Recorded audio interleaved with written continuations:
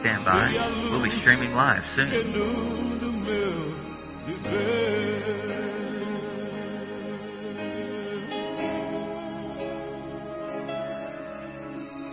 Please stand by. We'll be streaming live soon. Brilha a luz que inunda o meu viver. Please stand by. We'll be streaming live soon.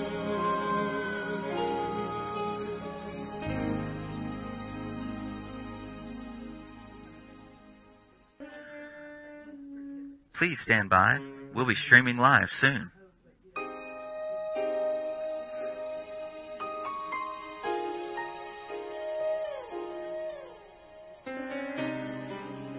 Please stand by. We'll be streaming live soon. Hoje a minha alma põe em mim o aroma. Please stand by. We'll be streaming live soon.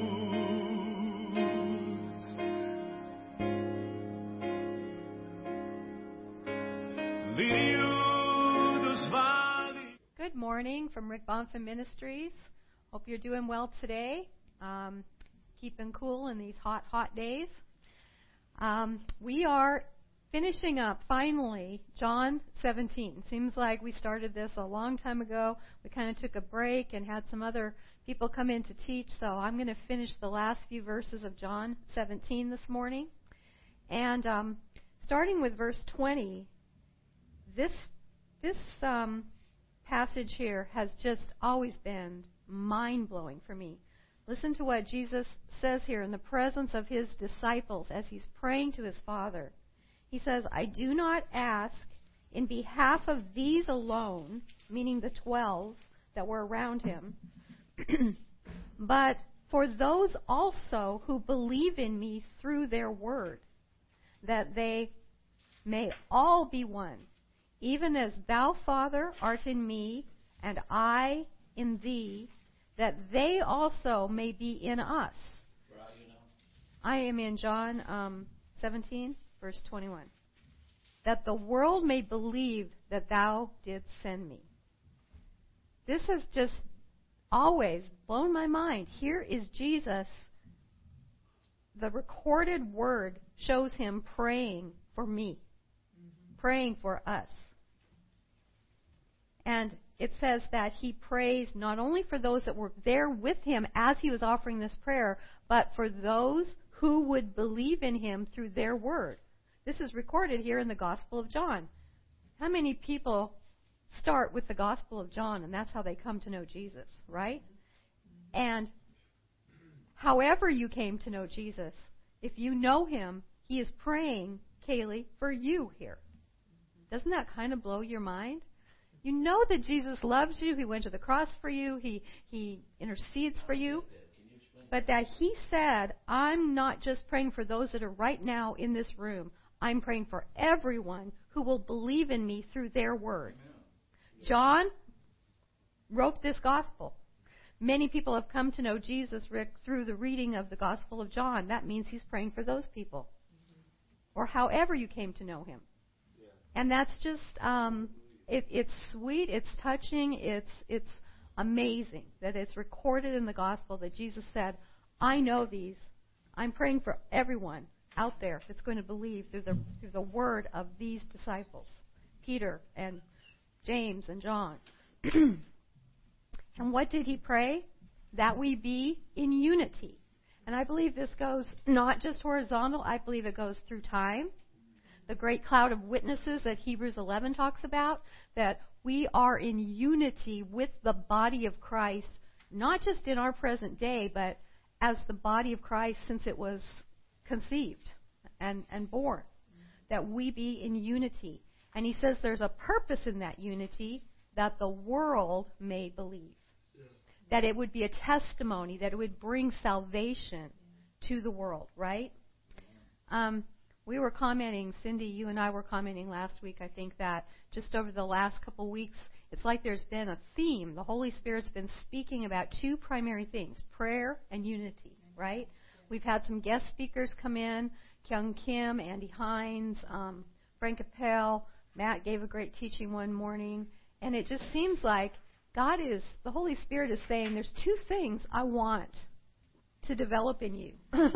There's two things I want you in. I want you in prayer, and I want you in unity.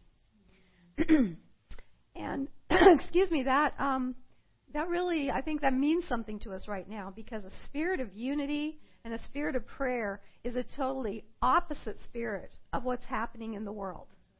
We are just seeing everywhere dissension and hate. And then opposite of the spirit of prayer is self-opinion, self-assertion, argument, as opposed to submitting all things to God and asking that His will be done. So I think it's very fitting that we're talking about these things. It seems to be the theme of the Holy Spirit for us right now. And Jesus prayed this very thing for us, that we would be in unity. And what He's praying for is not something that we can accomplish ourselves. That's why He had to pray for us. It isn't something that I had to go and look up the dictionary. How is unity defined in the dictionary? So I looked up dictionary.com, and this is just straight out of the dictionary. Unity is defined like this: the state of being one or oneness. 2, a whole or totality as combining all parts into one. 3, the state or fact of being united or combined into one as of the parts of a whole. 4, absence of diversity, unvaried or uniform character. And 5, this is one I fell on, oneness of mind, feeling, etc., as among a number of persons, concord, harmony, or agreement. How many times have you seen in a church a banner, a poster that says something about unity, a creed? This is one of our goals, as a principle or a value or a goal. How are we doing with that? Not so good. Then this dictionary.com, it's got all kinds of interesting stuff. It gave words related to unity, concepts that are related to it: peace, agreement, consensus, harmony, identity, integrity, solidarity, unison, alliance, consent, concurrence, integral, sameness, uniformity. That just got my mind going, like, gosh, there's all kinds of things that we could call unity. Reasons why we could come into consensus or agreement. We might do it because of fear of man. We might come into agreement because of fear of rejection. We better do this or else, we'll be rejected. We might come into agreement, consensus, because someone is telling us what to think. So we say, okay, we'll think that way. We could come into consensus because we just don't like conflict. We want to avoid discord. So we're just going to be passive and say, okay, We can come into consensus or agreement from a desire to please, to be nice, to be a peacekeeper. And actually, there's very evil movements out there in the world right now who are demonstrating more agreement or unity than the body of Christ. Would you agree? Yeah. So that kind of unity or agreement is soulish, it's human, it's sometimes plain evil to come into agreement for the sake of coming into agreement or for another purpose. That's not what Jesus prayed for. I wanted to differentiate that. There's different kinds of agreement or unity. What He's praying for us is something that is so miraculous and so far above human capability and not motivated by human motivations. What, Matt? Motive, yes. Because if my motive of coming into agreement is I just don't want to be rejected, or I just don't want to be persecuted, or I just want to please, then I'm not serving God, I'm serving myself, right? So He's praying for some. I want us to differentiate. What does He really want to see in us? That He says that they, His disciples He was with, and us, the ones he was praying for, that would believe through their word, that they may be in us. So what he's saying is, you, Matt, submitted in alignment with him, with the Father, Son, and Holy Spirit, and me submitted to the Father, Son, and Holy Spirit. That's the beginning of our coming into unity. Not our personalities meshing and agreeing, and our opinions agreeing, and our agendas agreeing, but it totally has to do with relationship with him, right? That's his definition. That's what he's praying for. And another thing, to be perfectly unified, I guess I would have, if you'd asked me just straight out, like, give me your knee-jerk answer, Betty, I would have thought that requires perfect people. How can we be in perfect unity if we have problems, if we have sins, if we have flaws and faults? You know what I mean? But I don't believe Jesus assumed that. In fact, he knows that we're but dust. He knows that we have problems. So you and I are not sinless. We are not perfect. We're not always right about everything.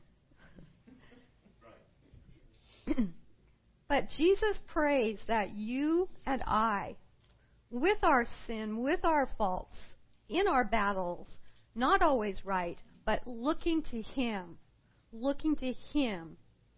he can give us a gift of unity, even where we're at. That really encouraged me as I thought that through, because I would think this unity would require everybody is just exactly perfect. And that would make it impossible. Again, this is why Jesus had to pray this for us, because it's something that is beyond us as human beings. Is this getting through at all? Yes. Okay. Paul wrote about this to the church at Ephesus, and I thought we'd take a minute and look over there, because it just kind of develops it a little bit more. Ephesians chapter 4, if you turn there with me. Ephesians chapter 4, verses 1 through 3. I, therefore, the prisoner of the Lord, entreat you to walk in a manner worthy of the calling with which you've been called, with all humility and gentleness, with patience, showing forbearance to one another in love, being diligent to preserve the unity of the Spirit in the bond of peace. The unity of the Spirit. That's where it's found. It's found in the Holy Spirit. It's his work in us. Then he goes on to elaborate how that work gets developed. It's a work of God by the Holy Spirit, but he has a methodology for developing it and growing it in us. Drop down to verse 11. And he gave some as apostles, some as prophets, some as evangelists, and some as pastors and teachers, for the equipping of the saints, for the work of service to the building up of the body of Christ, until we all attain to the unity of the faith and the knowledge of the Son of God, to a mature man, to the measure of the stature which belongs to the fullness of Christ.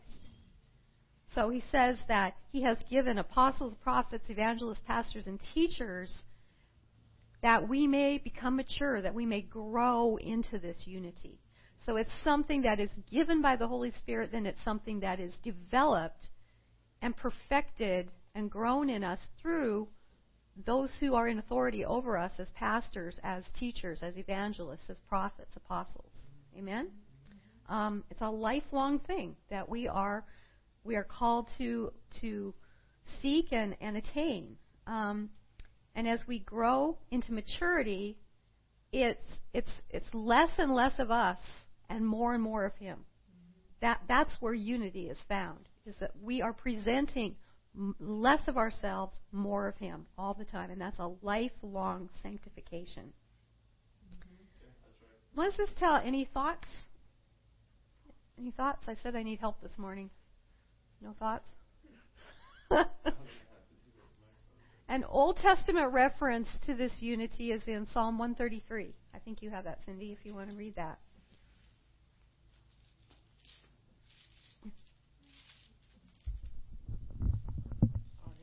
Sorry.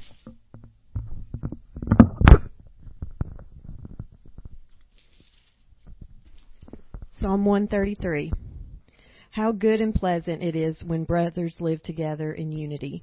It is like precious oil poured on the head, running down on the beard, running down on Aaron's beard, down upon the collar of his robes.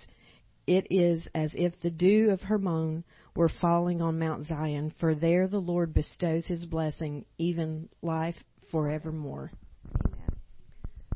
So there's lots we could say about that. That's one of our favorite psalms around here, to talk about how good and pleasant it is for brothers to dwell together in unity. It's like the oil on Aaron's beard. It's like the dew from Mount Hermon that finally falls upon Mount Zion. There the Lord commands a blessing.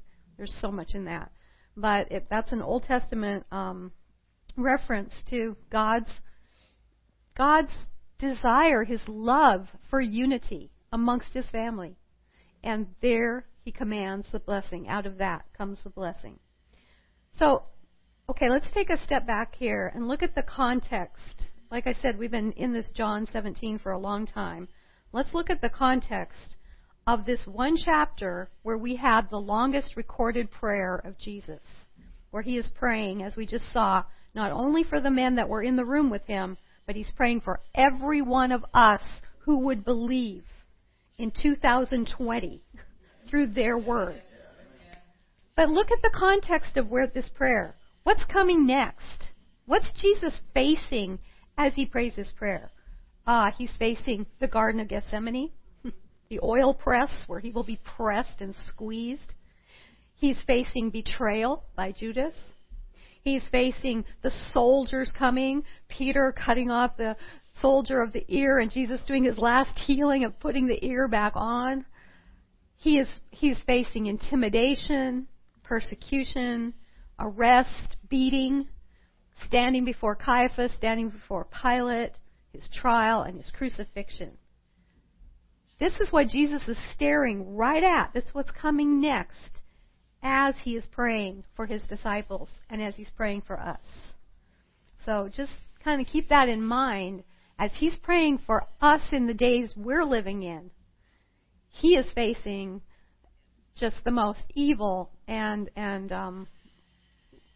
passionate. I'm just at a loss for words. You know what He's facing. That's the context of this prayer. So let's continue on. Verse 22. And the glory which Thou, God, hast given me, I have given to them, that they may be one, just as we are one.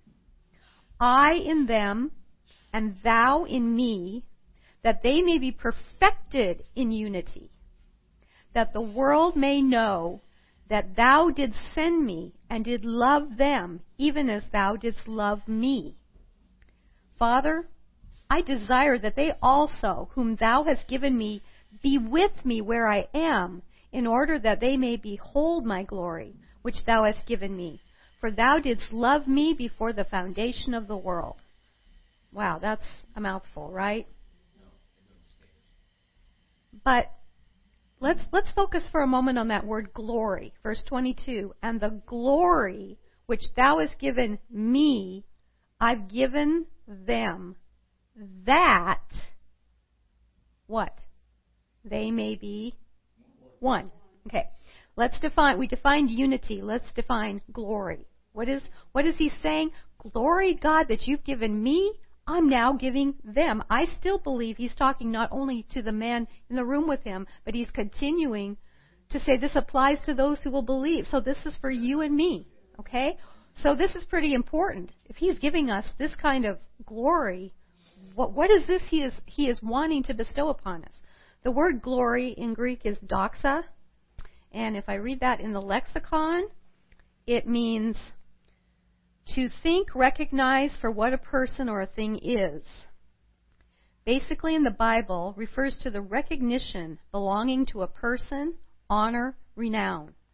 Doxa embraces all which is excellent in the divine nature, coinciding with His self-revelation. It comprises all that God will appear to be in His final revelation to us all. So, glory means seeing God as He really is, in His fullness, the unveiling, the revelation of who God really is. And he says that glory, that revelation, that unveiling of who you are, which you've given me, I'm giving to them. Anyone who wants to know the Father may know the Father, because Jesus has prayed that the glory, the full revelation of who the Father is, which has been manifested through Him, can be given then. He invites us to partake of it, right? And so this tells me something then that reinforces that point I made earlier. To be one, to have this unity that the Holy Spirit seems to have been talking to us about lately. The key is that we are all gazing upon the same thing. The revealed person of God. The key to unity. Let's say you're starting a church. Let's say you're starting a Bible study. You're doing some work for God and you want unity. The key is not your set of beliefs. We already said the key is not we're all perfect people. Forget that. Don't even start. The key is not your creed, your agenda, your program. The key is a revelation of who God really is by the Holy Spirit. That will bring us into one as we're all gazing upon the same God. Amen? And we experience that, don't we? We're all different people and we all have different stories, but we all love Jesus and we want more and more revelation of who He is and who the Father is. And as we come together and we seek that, we feel a oneness, don't we? And we thank God that we have that environment, like here in this office, that we get to work in an environment where we are all looking upon the same God, and He's showing Himself to us. So praise God. Thank you, Jesus. Your prayer for us is being answered. Okay, let's bring this home. Verse 23. Just again, I'm just trying to say, what did Jesus ask the Father to do for you, Kaylee? What did Jesus ask the Father to do for us? They're just mind-blowing things. So in verse 23, He says, I in them, and thou in me, that they may be perfected in unity. Again, that the world may know. There's a purpose. He doesn't want us to just dwell in unity for unity's sake. He wants us to have a testimony. And that's where, Rick, would you please read Revelation 19:10, our theme from Rekindle the Flame this year. Revelations 19:10. Yeah.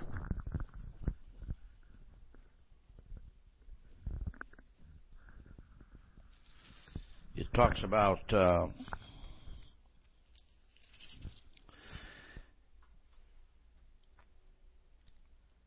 and I fell at His feet to worship Him. Mm-hmm. And He said unto me, see, you do it not. I am your fellow servants and your brethren who have testimony of Jesus. Worship God, for the testimony of Jesus is the spirit of prophecy. For the testimony of Jesus is the spirit of prophecy. You want to say anything about that, Rick? Oh, John just took the microphone away. Okay. But He has prayed now that we be perfected in unity so that we might have a testimony of Jesus. So that we might prophesy to the world of who He is. We might walk in the prophetic and pray prophetically and prophesy His will. Amen? Okay. If you look at there we go. When you started on chapter 17. Yes. John 17. Okay. John 17. And you read verse 20. Yes. Jesus is here. He's talking about the glory and the unity.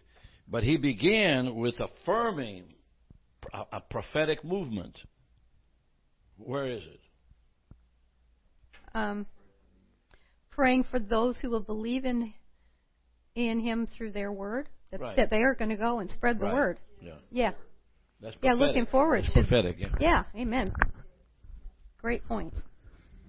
So, in 24, what is Jesus' desire as He's going to face, as I just said, the context of this chapter, He's about to face the most horrible night any human being has ever spent, right? What is his desire? What's in his heart as he knows he's going to walk out that door and that's what he's going to face? He's saying, Father, I want them to be with me where I am. I want them to behold your glory. Because you've planned this from the foundation of this world, that these men would be my disciples, and through their word, many, many, many hundreds of thousands would believe and come in and be with me. He wants to get back the family for his Father. You know, when man fell, God lost his family. And Jesus died. He died because he loves you and me, and he wants us. But he also died because he loves his Father, and he wanted to get his Father's inheritance, his Father's family back for him. So he says, he's saying, they will be with me where I am. That also is prophetic. He is prophesying our place in eternity. So another scripture, Hebrews 12, 1 through 3. Let's read that, because I want you to see Jesus' attitude, his mindset in these last few hours as he's praying this prayer and facing what's outside that door. So this is his attitude, his mindset. Hebrews 12, 1 through 3. Therefore, since we are surrounded by such a great cloud of witnesses, let us throw off everything that hinders and the sin that so easily entangles, and let us run with perseverance the race marked out for us. Let us fix our eyes on Jesus, the author and perfecter of our faith, who, for the joy set before him, endured the cross, scorning its shame, and sat down at the right hand of the throne of God. Consider him who endured such opposition from sinful men, that you will not grow weary and lose heart. Okay. So it says, have this same attitude of Jesus, the same attitude that he has as we meet him here in John 17. In our time, right now, in our time of turmoil, of uncertainty, of fear, COVID, all this stuff going on, school shutting down, society upended, have this attitude of Jesus, even as he was facing his own upheaval and COVID. What, in the midst of that, what was foremost on his heart? Us. And so he said, the scripture then in Hebrews says, have that same attitude in yourself. Don't just think, how am I going to get through this? Be in a spirit of prophecy, prophesying that many are going to come to know, that there's going to be revival, that there's going to be good things. God has a desire for us, that we be in unity, that we behold his glory, that we gaze upon him, that we have one another. He has great desires for us, even at the worst of times. Have that same attitude. Okay, verse 25, I've got to wrap up. O righteous Father, although the world has not known thee, yet I have known thee. That explains a whole lot. It says the world does not know him. If the only thing that brings unity is we're all gazing upon him, well, then that just explains it. Why out in the world, and even within many parts of what's called the church, there is no unity. There's no truth. Evil prevails. Opinions, lies, media, fake news, fear-mongering. I mean, right now we're walking around in a sci-fi movie, and I would submit to you as a bad movie. Bad sci-fi movie. Why? Why? And we're going, why? How can all this be? How can the world be so crazy? It says right here, because the world does not know him.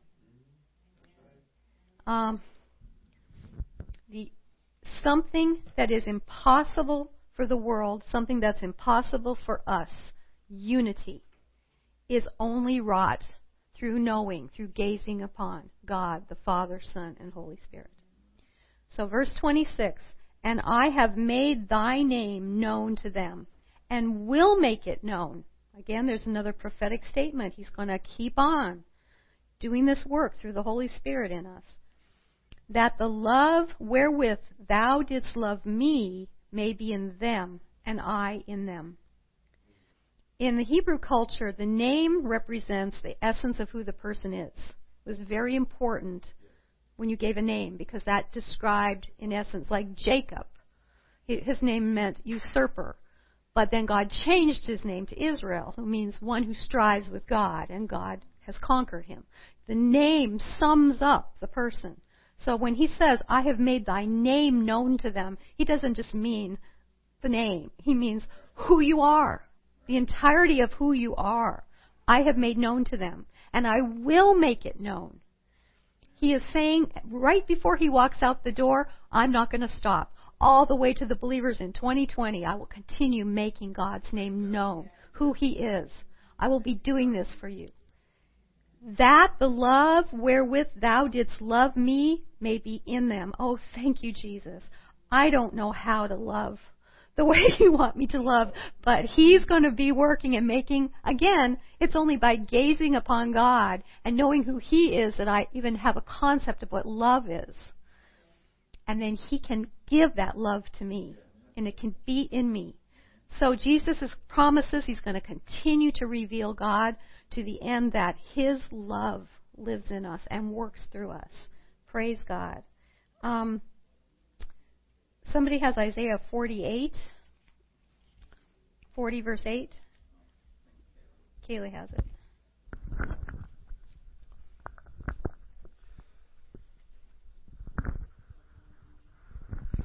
The grass withers, the flower fades, but the word of our God shall stand forever. Amen. What we just read here, this prayer, is the word of our God. Jesus is the word. So this prayer is as potent and powerful and spirit-filled as it was 2,000 years ago.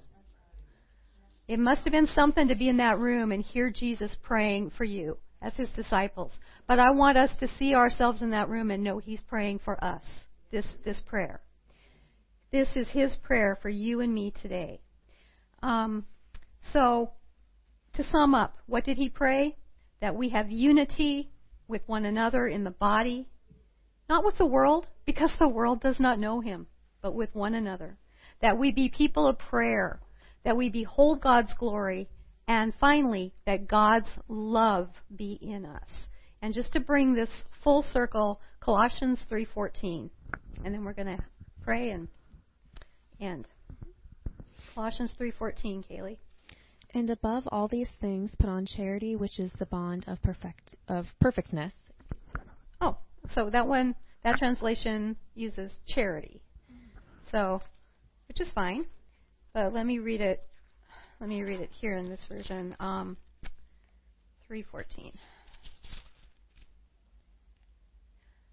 And beyond all these things, put on love, which is the perfect bond of unity. You see, he ends with love, he starts with unity. That's what I wanted to say. I want to bring it full circle. That the result of this unity should be that God's love is in us, working and binding us together, and also prophesying into the lives of others. Amen? Is this coming together? So, Jesus, I just want to end with prayer, and I want to thank you for praying for me.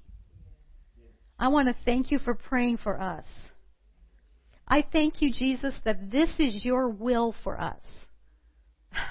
These things that are so far beyond our comprehension, our reach, are what you want for us. And I thank you, Jesus, that this will be done and accomplished in us because you prayed it. And your prayer will be answered. So where we feel discouraged about disunity, we feel discouraged that we're not seeing you as clearly as we want to, and not able to gaze upon your glory as clearly, where we're feeling discouraged that we just don't have the love right now, we're not feeling the love, I thank you, God, that you have prayed that this be for us, so it will be done. So Lord, today, I just speak for myself and others. I receive it, Lord. I need it. I want it. I want this unity. I want this attitude that was in Jesus. I want your glory. I want your love. I can't change the world. I don't want the world.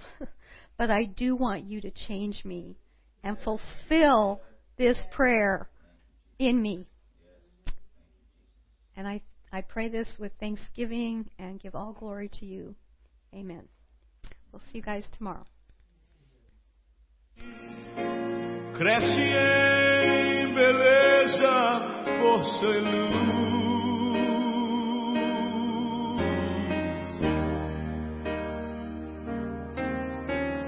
Rosa de Sharon, queima a impureza do meu ser.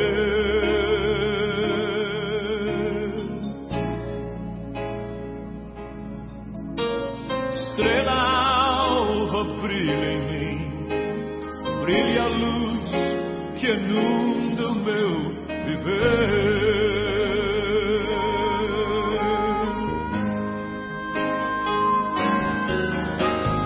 Chama o meu nome, a qualquer lugar eu seguirei.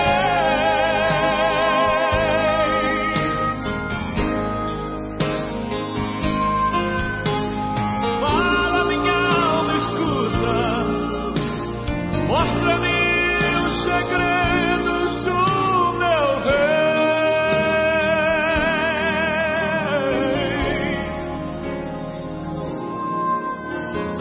Eu quero ser um testemunho, remove o erro e cria o bem em mim.